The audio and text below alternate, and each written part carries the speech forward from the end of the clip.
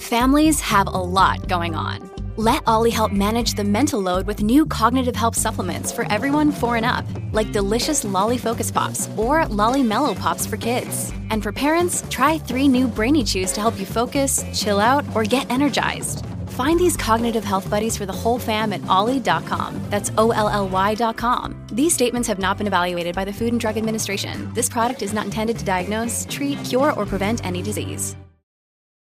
Look, Bumble knows you're exhausted by dating. All the, must not take yourself too seriously, and 6'1" since that matters, and what do I even say other than, hey? Well, that's why they're introducing an all-new Bumble, with exciting features to make compatibility easier, starting the chat better, and dating safer. They've changed, so you don't have to. Download the new Bumble now.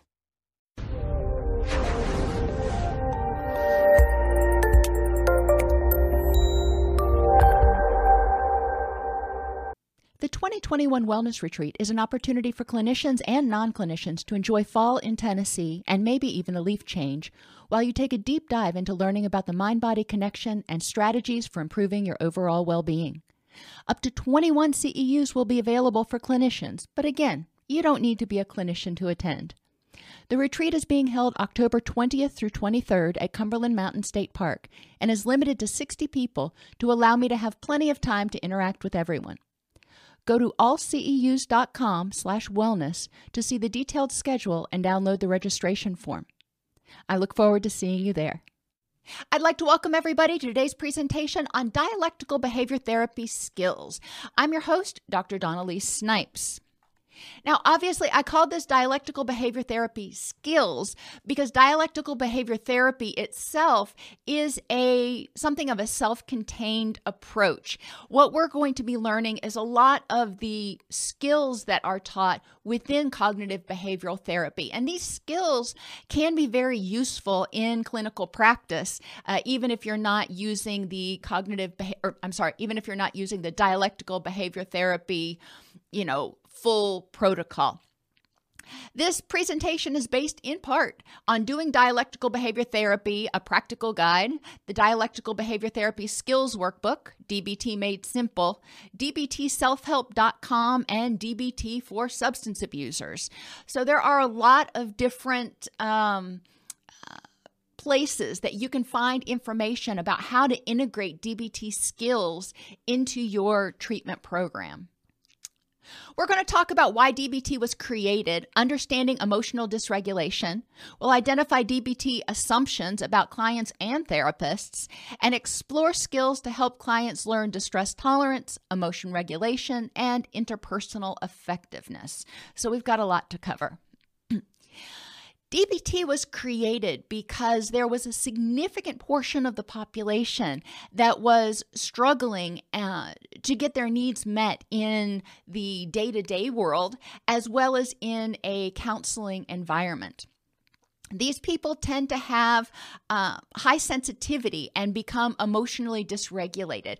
We've talked in other classes about emotional dysregulation as going from flat to furious, going from calm, even content, or, kind of flat and apathetic, depending on where they're at in the spectrum, to, super anxious, just terrified or enraged. And this is not something that they do intentionally, and it's not something that they can just, get over because they're, quote, overreacting. Their HPA axis is actually having an exaggerated response and dumping a lot more cortisol and norepinephrine and adrenaline and all that stuff into their system than a person who is not dysregulating, a person who is not highly sensitive. High sensitivity can lead to hypervigilance. When you're highly sensitive, think about, getting away from emotions, for example, thinking about something more tangible. If you are highly sensitive to smells, you may be hypervigilant when you go into an environment about whether there's a smell there that is going to bother you. I am super sensitive to paint fumes. So I tend to notice them more. I tend to be on the lookout for indications that somebody is painting because I know that's, bad mojo for me. When we're talking about people with emotional dysregulation, we're talking about hypervigilance to a variety of stimuli, whether it's situations, people, places, things, environmental stimuli, emotional conditions. People who are in recovery from addictions may also have a fair amount of hypervigilance, partly because their HPA axis is dysregulated, but it could be that they had HPA axis dysregulation and this high sensitivity prior to the development of their addiction. One of the things we want to help people learn how to cope with is this high sensitivity, and when they become dysregulated, providing them tools to help them, quote, re-regulate themselves. People who are highly sensitive tend to overgeneralize. They experience rejection, for example, in one situation, and then they overgeneralize to, all other situations. So maybe they experienced rejection in, class at school one time. So then they start overgeneralizing and expecting rejection in every classroom, in every setting. People with high sensitivity are easily thrown off kilter. They can become vulnerable a lot more easily. They may be more sensitive. I've shared with you guys before that when I don't get enough sleep, I tend to be much more sensitive and, moodier than, say my husband who, if he gets 5 hours or if he gets 9 hours, he's pretty much the same. He's one of those people who's really, level. But people who are have high sensitivity, it's important for them to identify their physical, environmental, emotional, and cognitive vulnerabilities that can set them up to be more likely to have an exaggerated reaction to something. And people with high sensitivity often have no emotional skin. And that to say, when we tell people they need to be thicker skinned in order to deal with life on life's terms. Well, people with high sensitivity basically have no emotional skin. What is said cuts very, very deeply. They have difficulty maintaining those emotional boundaries. They also tend to have high reactivity. Guess what? When they are hypervigilant, when they're overgeneralizing, when they're expecting bad things to happen, when they were growing up or in prior situations, when their reactions and feelings have been regularly invalidated, so they always feel like they've got to prove themselves or protect themselves because nobody else will. Well, of course, that is going to put them in a situation where they are on the precipice of fight or flight a lot more often. They're going to be more vulnerable because they're going to feel more vulnerable. Environments are going to feel incredibly less safe to them than to other people who have experienced validation and who don't feel the same gush of adrenaline and emotions and dysregulation when something happens. People with emotional dysregulation and high sensitivity tend to have slow de-escalation.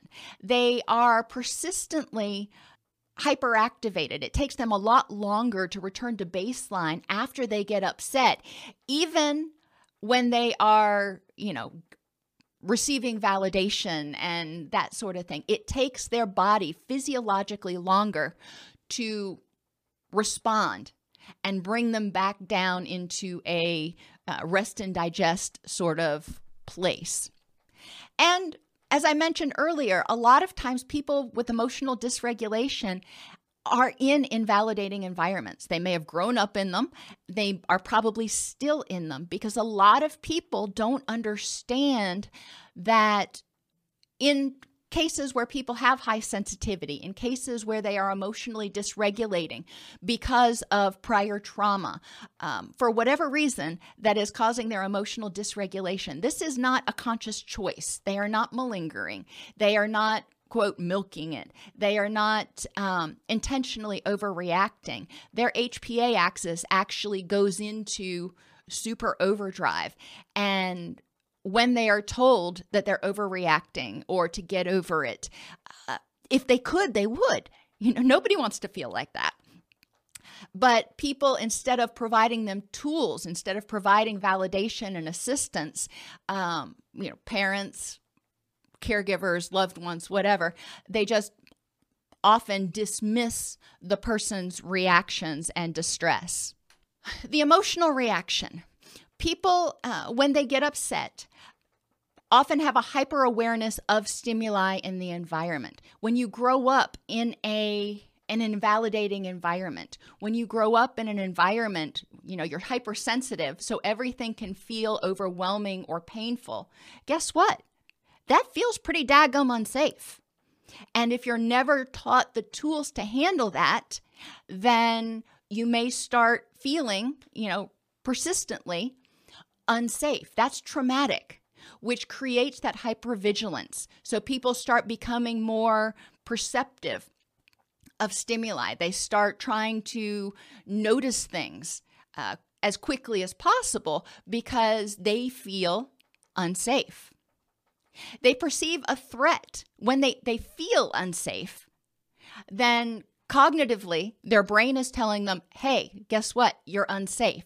So they start having thoughts of being out of control, of being unsafe, of being, threatened in some way. And it may not be a physical threat. It may be a threat of rejection or failure or loss of control. Thinking about somebody, for example, who has borderline personality disorder. One of the key factors in BPD is switching from love to hate, switching between dichotomies very rapidly. Well, why does this happen? Well, the person wants to feel happy. They want to feel loved, but then they catch this micro expression or something that tells them that they may experience rejection or failure or loss of control. It puts them on the defensive. When they get on the defensive, their physiological reaction is to kick into that fight or flight mode. So they have that all hands on deck response, and they want to fight or flee. The actions they take, whether it's yelling, withdrawing, drinking, whatever that they do, is often can be seen, and it often makes sense from a survival perspective. If they believed that they were unsafe, in what way did their behaviors protect them? I have a picture, it's kind of a blurry picture of my dog Brewster here. And Brewster was a rescue.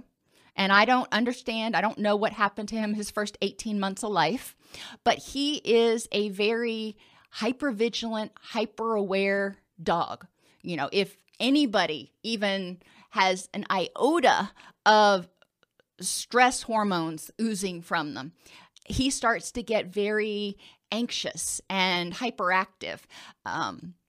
And we may see this in children, in people, but with him, I know his past, and it's one of those things that we've had to work on with him and, help him understand as a dog that it is a safe environment because, being 85 pounds, you don't want him getting too stressed out.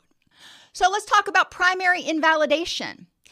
When people who are highly sensitive, and generally for a lot of people, this is an inborn trait, but for some people, it may happen as a result of trauma, as a result of developing some level of post-traumatic stress issues. I'm going to stop short of saying disorder, or exposure to adverse childhood experiences, which cause trauma.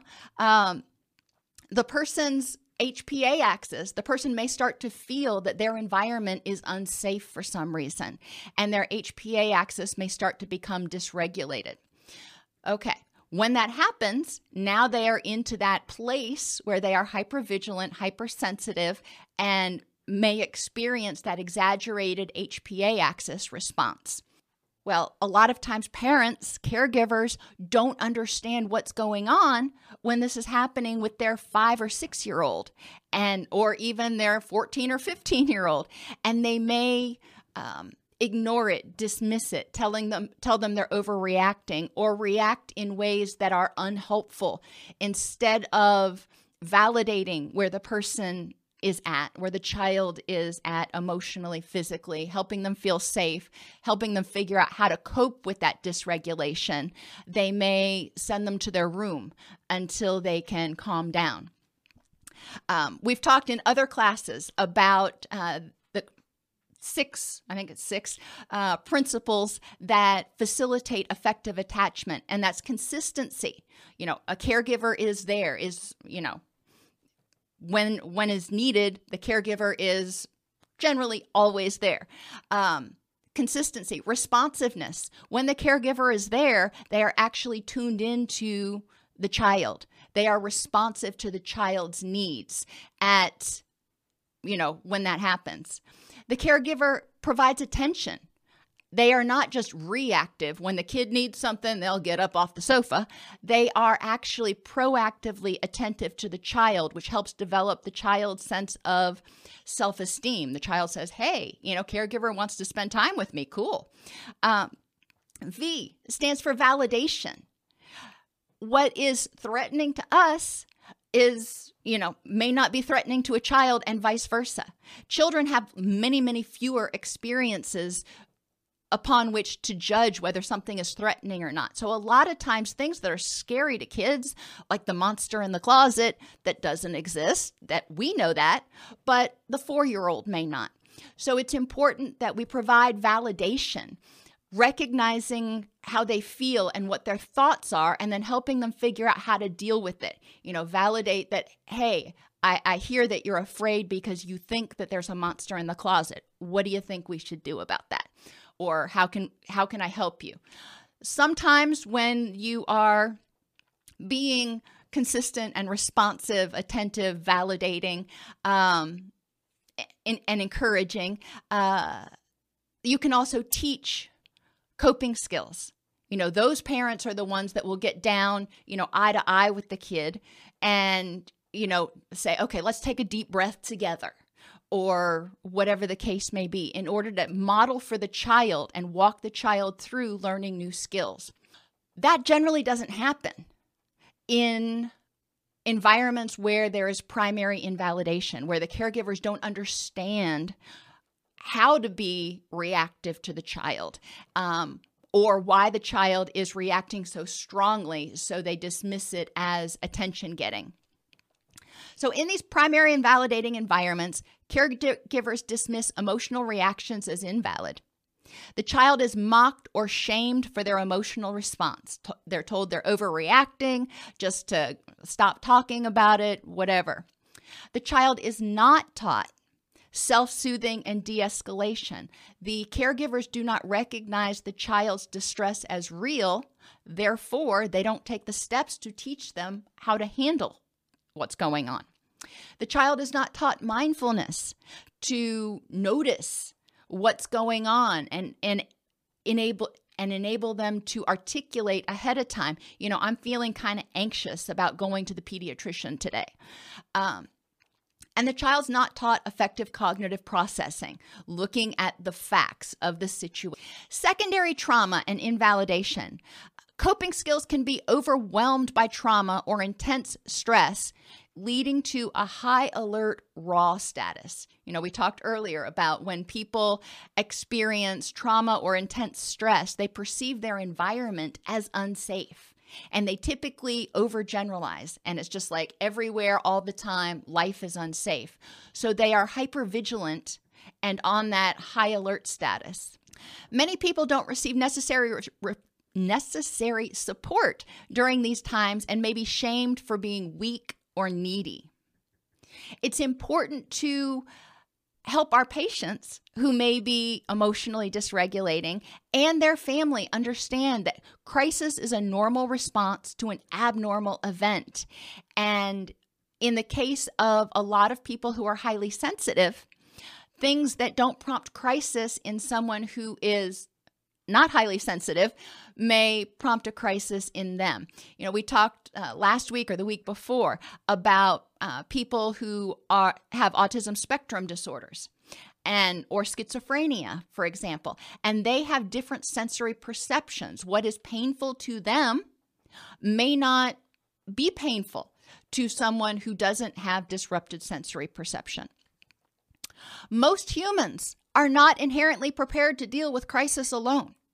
So whether we're talking about a toddler who, falls down and gets hurt at the playground or experiences some other kind of even worse trauma, or an adult, generally crises are a time when we reach out and seek social support. We seek validation.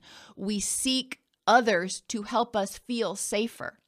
What precipitates a crisis may vary between people based on pre-existing stress or mental health issues. In adults, especially, or older children, if somebody's already experienced trauma, if they're already hypervigilant, then what precipitates a crisis may be a much lower bar than what precipitates a crisis for someone who didn't experience adverse childhood experiences or trauma.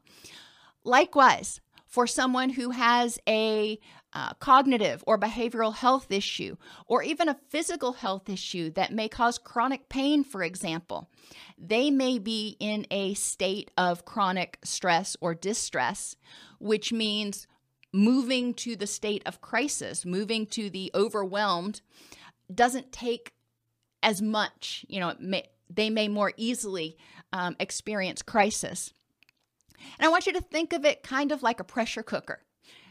People who haven't experienced trauma, they've had just a storybook life, everything's going well, they don't have chronic stress, they have zero heat on their pressure cooker.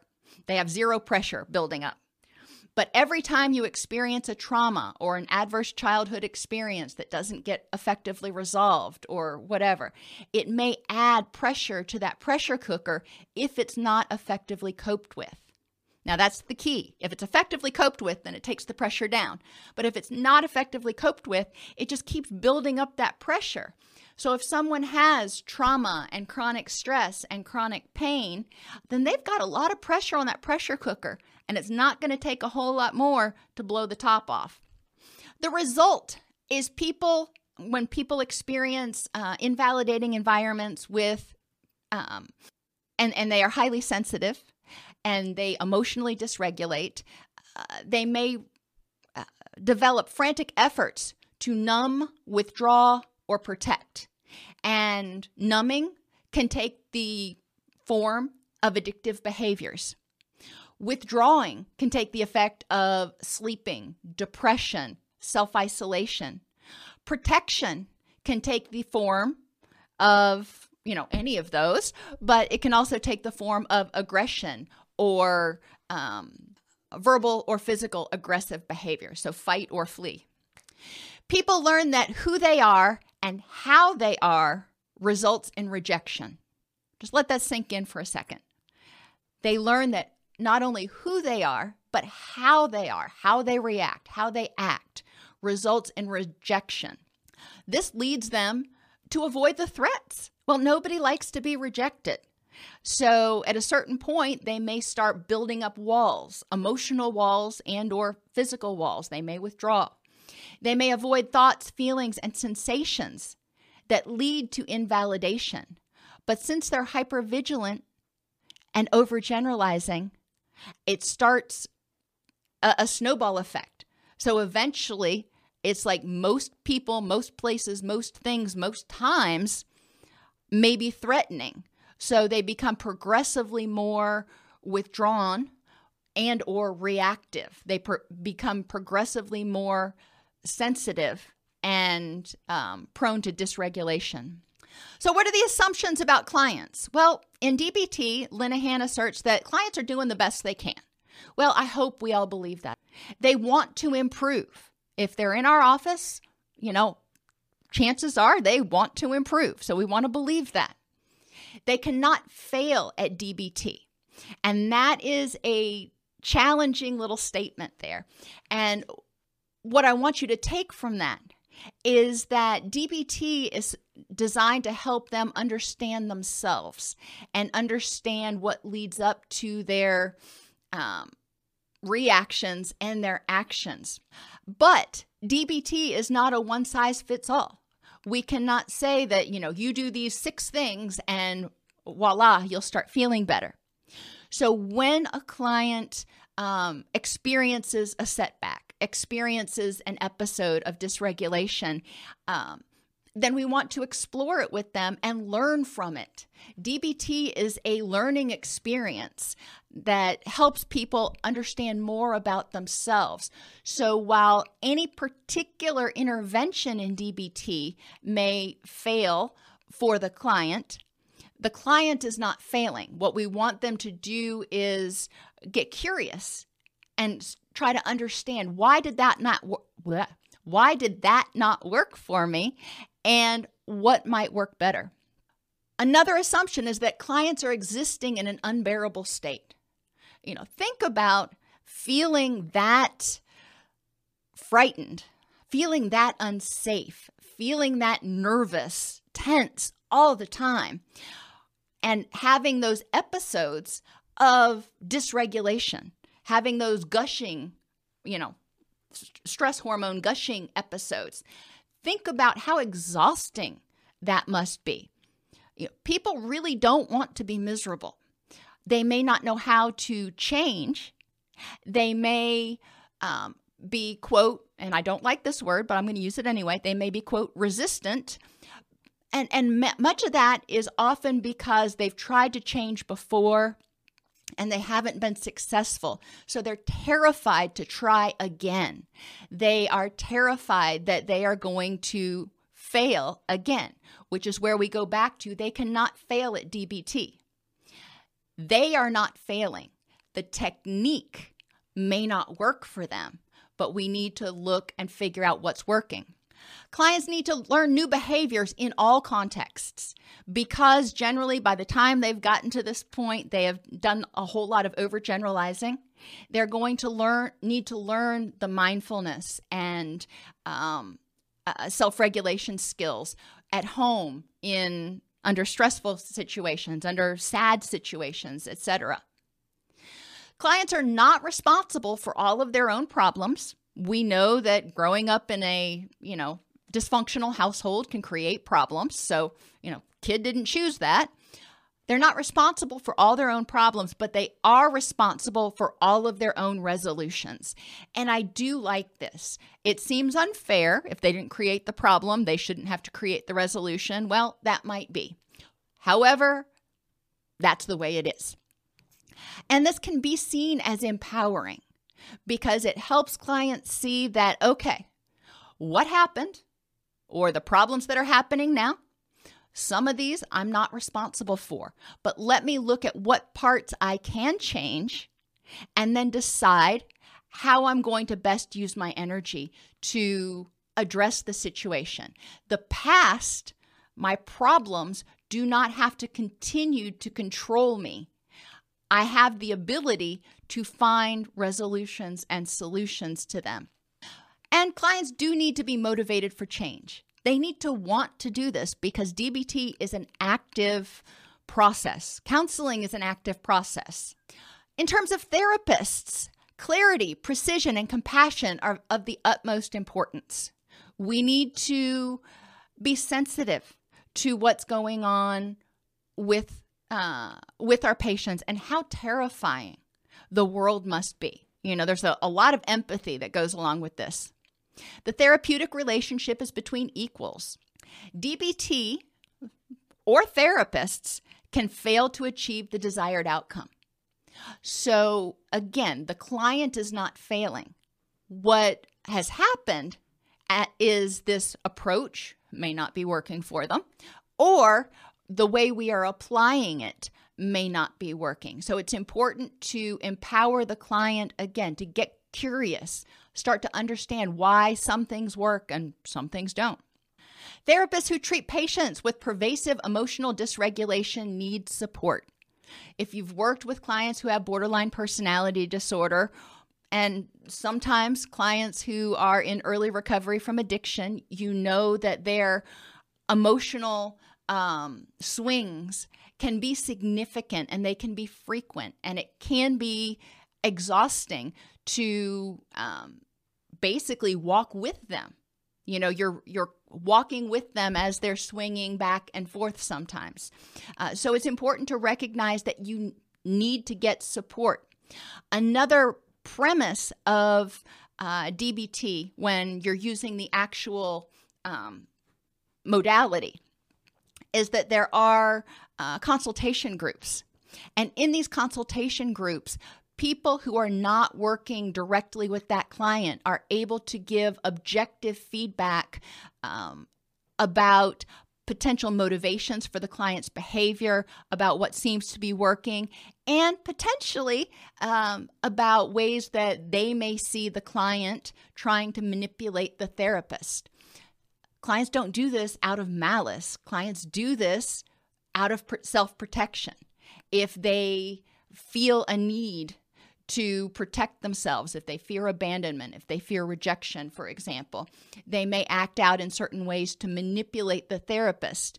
So it's important to examine that and say, okay, well, maybe you're thinking about discharging the client or transferring the client to a lower level of care. Then all of a sudden, they have a resurgence of symptoms. Let's look at what does that mean, and how could this transition be undergone in a slightly different way in order to not trigger that fear of abandonment, that fear of being out of control.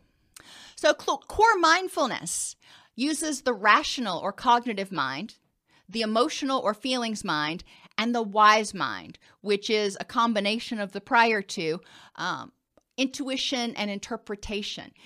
Ultimately, you want to take what you know and combine it with what you want to try to find the best possible outcome. Mindfulness itself, mindfulness skills help clients learn to have effective, non-judgmental observation and description of their experiences, their thoughts, and their feelings. So if they're angry, okay, they're angry. If they're stressed out or worried, okay, they're stressed out, they're worried. Not following it up with, I shouldn't be, or, some other dismissal, some other invalidation. Just noting their physiological and cognitive and emotional reactions and saying, okay, this is how I am right now. Then taking that state, that mindful state, once they recognize where they are, identifying what is the objective evidence for and against my thoughts and my feelings right now. If I'm terrified, we'll go back to that snake that we talk about a lot. If I'm out hiking and I see a snake in the path and I'm terrified that it's going to kill me. Okay, so I accept in the moment, non-judgmentally, that, hey, I'm terrified right now. I don't tell myself I'm overreacting. I don't tell myself I shouldn't feel that way. I say, all right, this is how I feel. So what is the objective evidence for and against my belief and ultimate reaction of fear that I am in danger? What is all the evidence? The big picture. Okay, even if the facts support the notion that this is a dangerous snake, maybe it's a water moccasin. What is the big picture? Well, in this case, it's sunning itself on the path.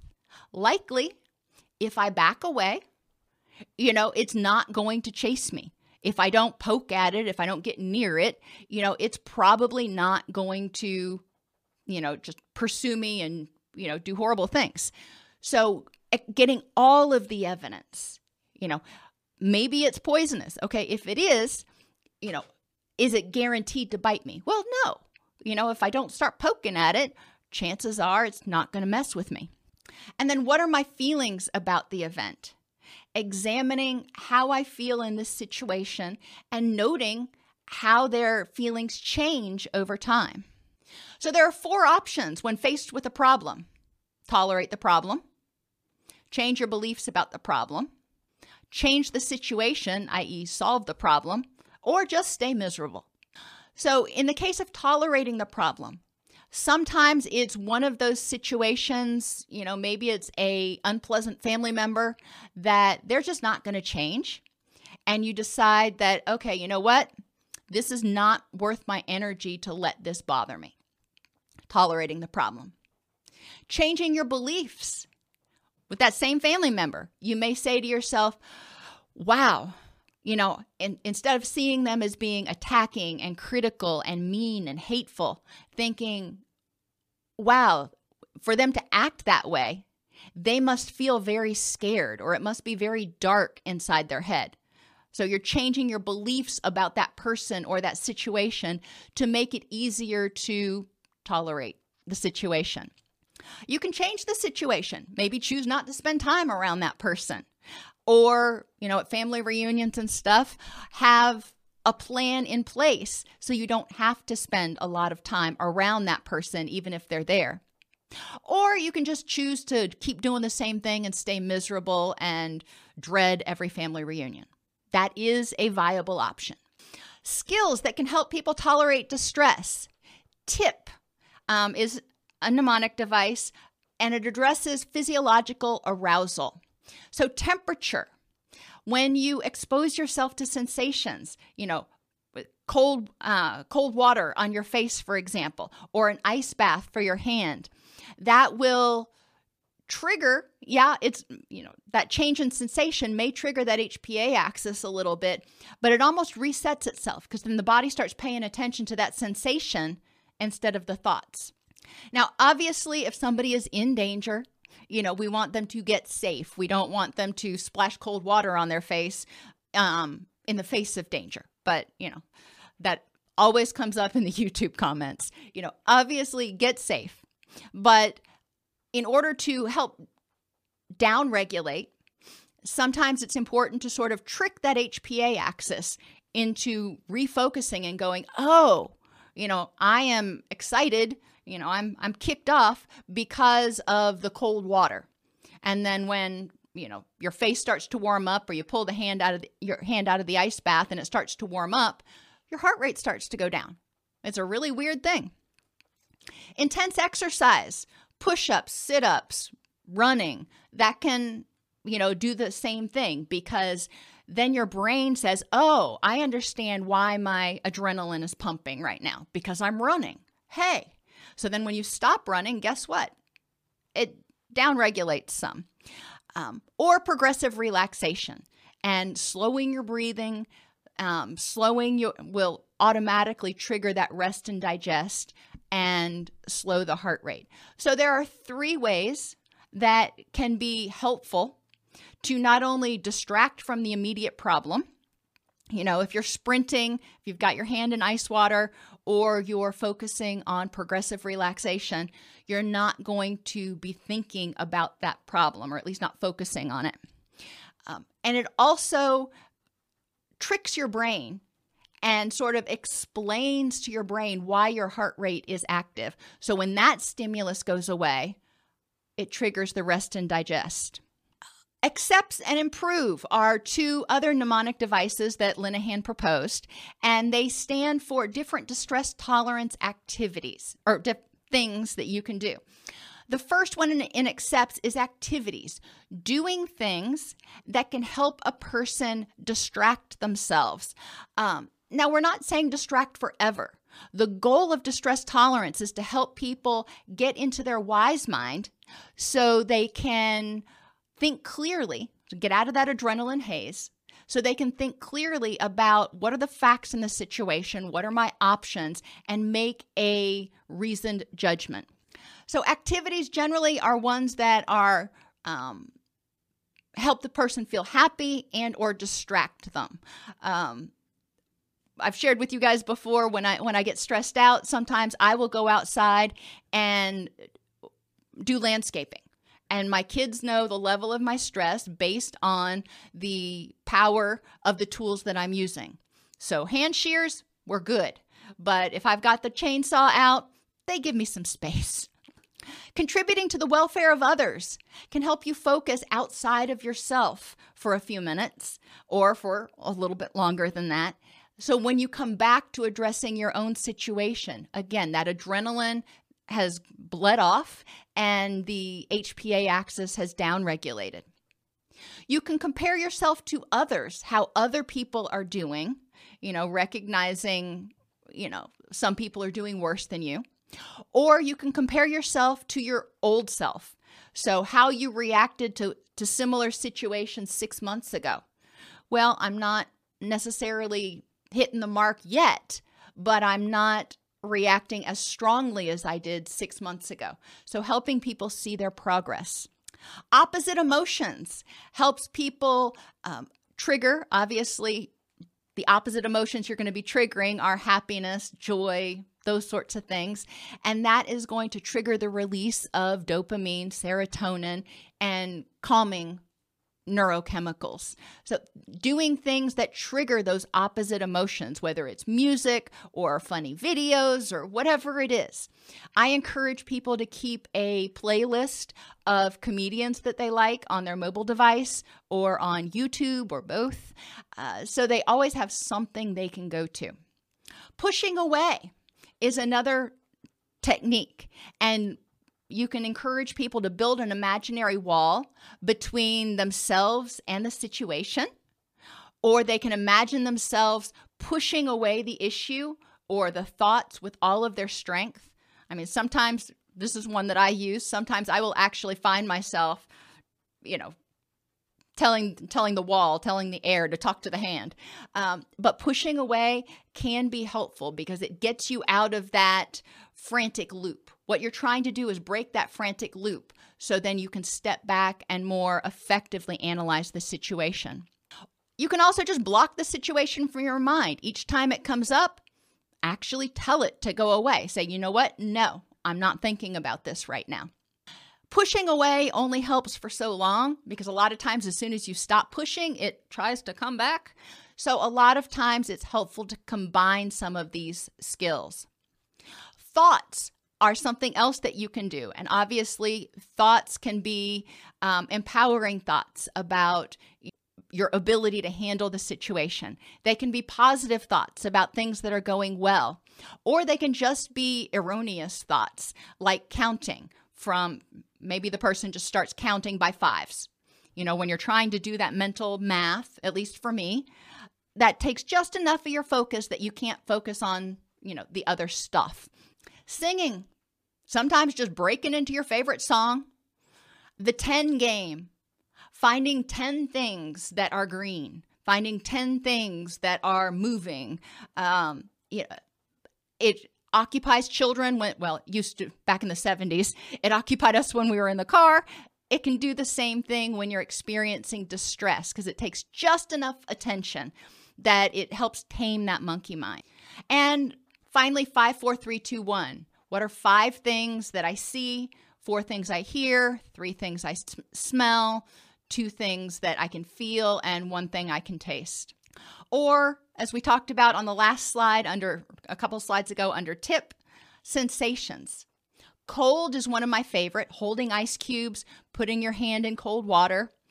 Some people like the rubber band trick where they wear a rubber band and they snap it on their wrist. I've never found that one to be particularly effective for people, but whatever.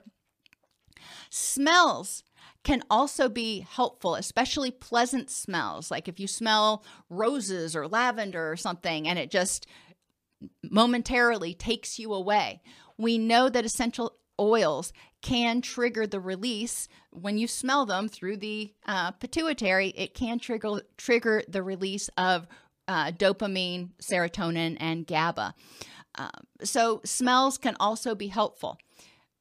For sensations, you probably want to avoid taste. That just creates a whole other set of problems. Improve stands for improving the moment. You can use imagery. If you're dreading, I have a doctor's appointment this afternoon, and I'm dreading going to the doctor. So a happy place for me would be, while I'm sitting in the waiting room, I might think about, going to my garden and what I'm going to do in the garden when I can actually use my left arm effectively again. But thinking about something like that, or going hiking, just remembering a happy place and trying to use as many senses as possible to get there. What did I smell when I was there? What did I feel? What does it feel like to be hiking in the woods? You can also imagine successful completion. If somebody's stressed about having a conversation with a significant other or job interview, encouraging them to envision successfully completing that task. Find meaning in the situation. And, some people call it making lemonade. All right, this happened. It sucks. I don't like it. But what can I get out of this? Maybe it's only I will learn how much more courage or how much stronger I am after getting through. Prayer or radical acceptance. Not everybody's down with praying. I'm understand that. But radical acceptance can also be recognizing that it is what it is, and some things can't be changed, and you need to give them over to your higher power. Relaxation skills, slowing down your breathing can help trigger that rest and digest and help people get into their wise mind. Taking a mental vacation, the time out, and encouragement, having them create a script even that they keep with them of positive and calming self-talk. And sometimes people are, as Patricia points out, very attached to that angry story, and distress tolerance is difficult. And in those cases, we look at what is motivating them. What is that behavior saying? Why are they afraid? Fear. Why are they afraid to let go of that angry story?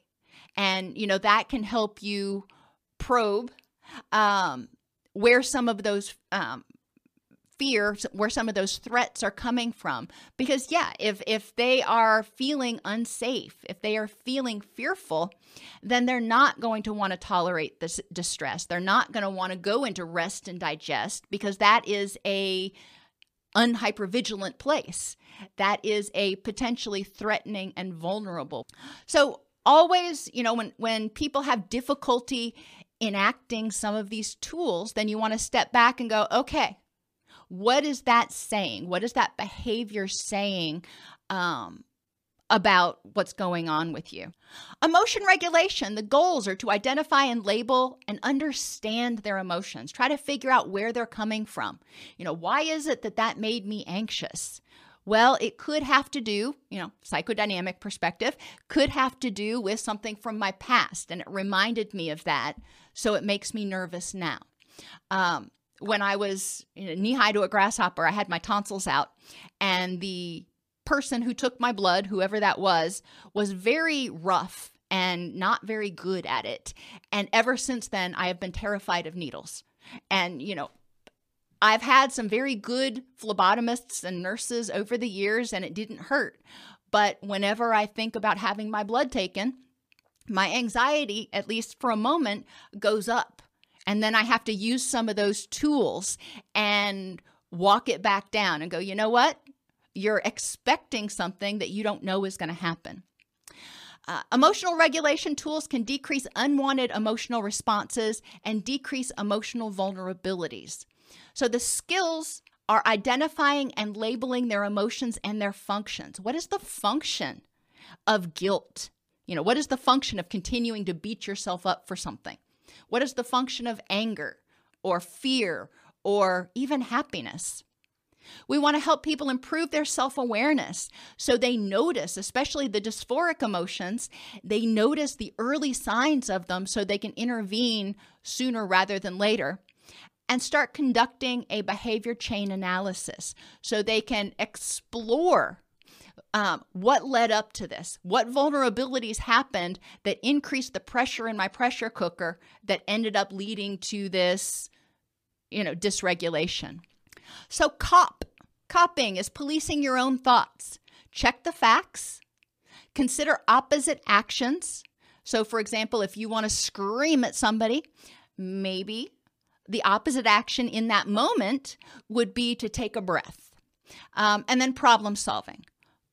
Always make sure you're safe. If something's going on and you're in danger, get out of the danger first. Reduce vulnerabilities, ABCP. Accumulate the positives. This helps people develop an attitude of gratitude. When we are feeling hypervigilant, when we're feeling distressed, a lot of times we have difficulty noticing the positive because we're so worried about staying safe. So accumulate the positives helps people see the bigger picture. Build mastery. Set micro goals to develop a sense of self-efficacy. Take note of the things that you are good at to develop that sense of mastery and self-control. Cope ahead of time. If you're going into something and you're expecting it to be stressful, envision it. Plan for how you're going to cope with it, and maybe even do a little imagery to see yourself effectively coping. And prevent physical vulnerabilities. When you're sick, when you're tired, when you have too much nervous energy, when you are poorly nourished, or even dehydrated, it can make you more emotionally reactive, and it can also impair cognitive abilities, especially in the case of dehydration. So it's important to take care of the physical self in order to, again, reduce that pressure. In a behavior chain analysis, you're going to have the person name the behavior or the reaction that was the problem. Identify the prompting event. So maybe they screamed at their boss. What was the prompting event? Their boss wrote them up. Identify the behavioral links leading up to that. What sensations, thoughts, events, and feelings happened leading up to that situation? What are the short-term positive and negative effects from screaming at their boss? What are the long-term positive and negative effects from screaming at their boss? And address the problematic links with skills. So if they recognize that they were, already had some vulnerabilities, it's important to figure out how to prevent those in the future. It's also important to look at maybe their boss walked into the office, they expected bad things, and then they started to spiral. Okay, so what distress tolerance skills might be helpful for them in those situations? Over 10,000 people come to BetterHelp every day looking for a counselor. BetterHelp makes it easy for you to move your practice online and focus on what you love most, helping others. BetterHelp's easy-to-use platform takes care of referrals and billing and provides a secured platform to communicate with your clients. Join more than 18,000 therapists at BetterHelp, helping to improve people's mental health and lives. Dear Man is another mnemonic from Linehan. Describe the situation. Assess what's going on. Look at the facts. Assert yourself. State how you feel your wants and needs. Reinforce what you need and reinforce other people when they respond appropriately. Practice mindfulness to be aware of how you are in the situation, how you impact the situation, and how the situation impacts you. Appear confident. It's easier to handle situations when you hold yourself confidently. And negotiate. Be willing to, not get your own way. And these are great skills for interpersonal effectiveness. And they play off in many ways the 7 habits of highly effective people. Synergizing, begin with the end in mind, creating win-wins. Relationships with others. Give. When you're interacting with others, helping people learn how to be gentle, interested, validating, and have an easy manner in your relationships. A lot of times people who experience emotional dysregulation tend to be perceived and tend to be intense. And that intensity can be overwhelming for some people. So encouraging them to have an easier manner in their relationships, not demanding that they get their own way all the time. Another mnemonic is their relationship with their self, and that's fast. Be fair with yourself. Recognize what you do and don't have control over. Criticize yourself like you would criticize others, but don't hold yourself to unrealistic standards. Be fair. Avoid apologies for things that are not your fault. Stick to your values and be truthful. In terms of treatment for DBT, there's a progression. There's a stage-wise progression. In stage 1, we're helping people move from behavioral discontrol to behavioral control. Now, this is behavioral, not emotional. So what we want to do is help them decrease self-harming behaviors, and that can include addiction, by increasing self-care. We're going to help them decrease therapy interfering behaviors, or quote, resistance, by increasing motivation and participation. So we want to understand where that quote, resistance is coming from. What is that behavior saying? Why are they afraid and unmotivated to move forward and do these things? And generally it comes back to some level of fear or uncertainty. Decrease the quality of life interfering behaviors or vulnerabilities. So we want to decrease self-harm, increase self-care, increase quality of life behaviors like eating nutritiously and doing things they enjoy. We want to increase behavioral skills such as core mindfulness, helping them become accurately aware of how they feel in the moment. Using their distress tolerance skills when they start to feel distress. Practicing interpersonal effectiveness and emotion regulation. And also practicing active problem solving, which will help with later on self-management as they start to figure out that, hey, there are some problems I can solve, and recognize their efficacy and agency in situations. It greatly increases their feeling of safety in the world. Stage 2, we want to help people moderate emotions from excruciating and uncontrollable to modulated. We want to decrease intrusive symptoms, avoidance of emotion, withdrawal, emotional dysregulation, self-invalidation, and their mood dependency of behaviors. So we really want them to pay attention to what some of those things are, like intrusive symptoms. When they hear the hecklers in their head, we want to encourage them to note and make those hecklers, address those hecklers. In terms of self-invalidation, we want them to notice when they are using invalidating language, when they're being mean to themselves, and increase self-validation and compassion. We want to help them create SMART goals. They're specific, measurable, achievable, realistic, and time limited. People are not going to start DBT and suddenly not have any more, episodes, whatever their episodes consist of. What we want to do is decrease the frequency and the intensity of those episodes gradually. We want to see small, measurable progress. Vitals to success is another tool that people can use. Validate their feelings. They feel how they feel. Imagine the possibilities. What could I do in this situation to make it better or to improve what's going on? Take small steps. Every day is not going to be a leap. What's one small step? What's one small thing I could do today to improve the situation? Applaud yourself. Lighten your load. A lot of times people who are emotionally dysregulating also are under chronic stress. So encouraging them to address that and not set themselves up with a pressure cooker that's already ready to pop the top off. And sweeten the pot by adding rewards for even having a successful hour or a successful day. Encourage them to be kind to themselves. Many disorders involve some amount of emotional dysregulation. That dysregulation can be caused by high sensitivity and reactivity due to innate characteristics and poor environmental fit, or external traumas and lack of support.